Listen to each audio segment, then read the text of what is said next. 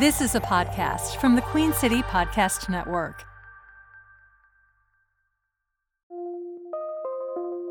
From the Queen City Podcast Network studios in Uptown Charlotte, this is CLT First, Charlotte's first daily news podcast, home of 5-second weather. If I can do it. If Stuart can pull it off.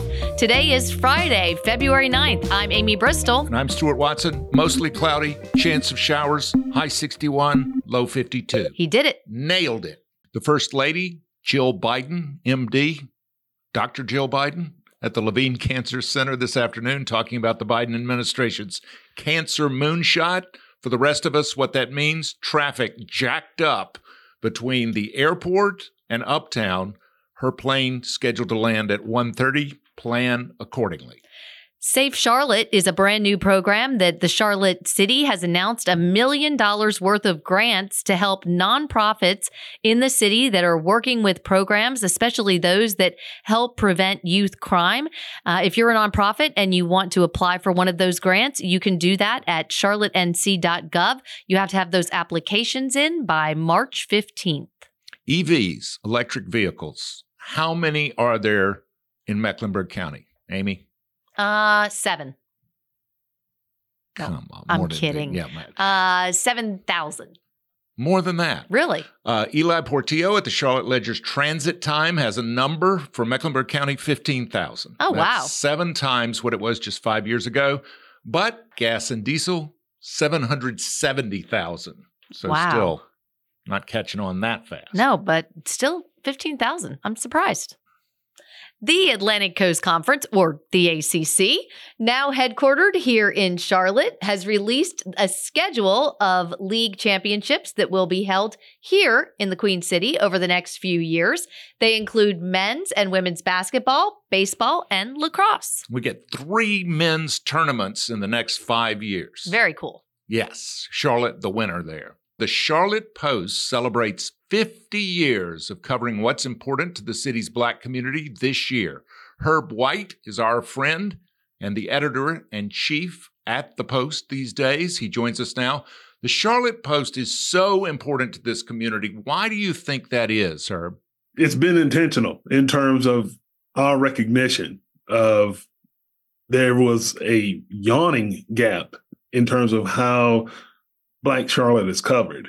You know, back in the old days, in the early and middle part of the 20th century, Black folks didn't get into mainstream newspapers unless a crime was committed or some other bad thing going on. But then as the civil rights gains of the 60s and 50s started to become more of a reality in the way that Black folks were covered, mainstream publications and media started to do more of it.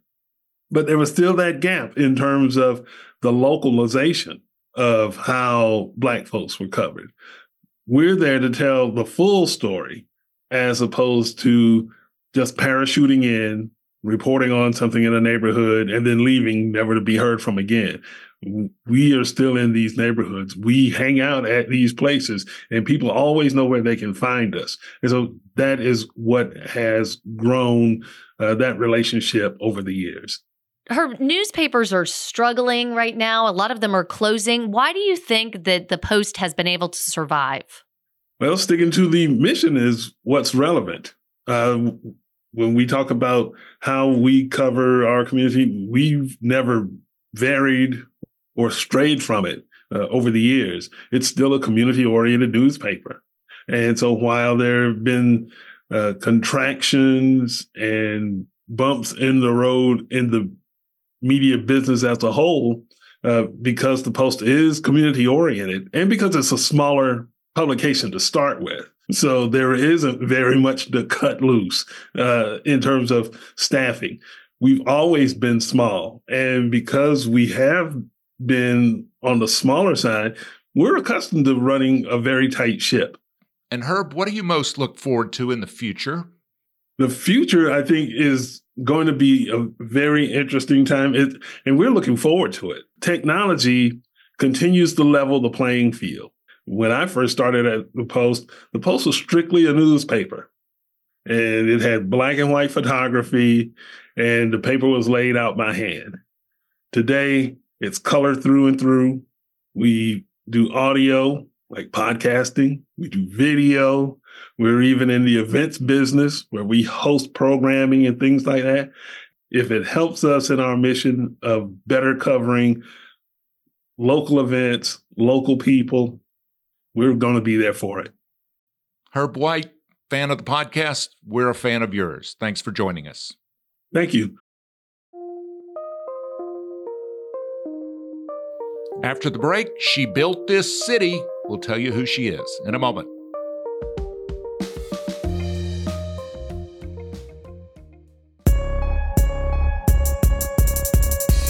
Where do you turn to stay in touch with the city around you? Broadcast news isn't what it used to be, and commercial radio doesn't scratch that itch. If only there was one place you could get it all, when you want, wherever you want, on your schedule. There is the Queen City Podcast Network.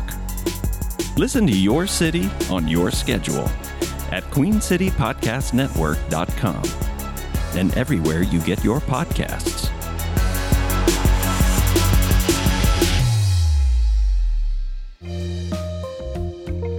Q City Metro, Glenn Perkins, has listed their great 28 Black Charlotteans who are making a big difference, leading. One of these caught my eye, Latoya Falston, because I've seen her van. She built this city. That's her group. That's her organization. She built this city. And she built this city, has trained more than 100 women in the building trades. And last year, she launched a home repair program. This year, she plans to expand to the north and to the Sugar Creek corridors. Congratulations. I love that. Tonight, if you're looking to get moving, go up to the Mint Museum in Uptown. It's Mint to Move Cultural Dance Night. This is pretty neat. It's a multicultural event that includes the Lunar New Year's Eve, Casa de la Cultura, and the Black Music and Art Movement. It'll include all of those different kinds of things together in one place. That's from 7 to 10:30 tonight. Tickets are $10.50 if you're a member of the Mint and $14 if not.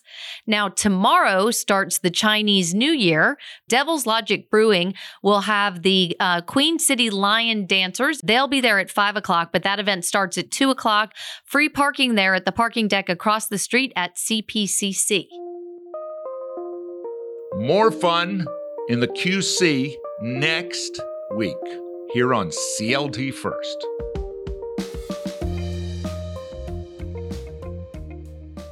QueenCityPodcastNetwork.com.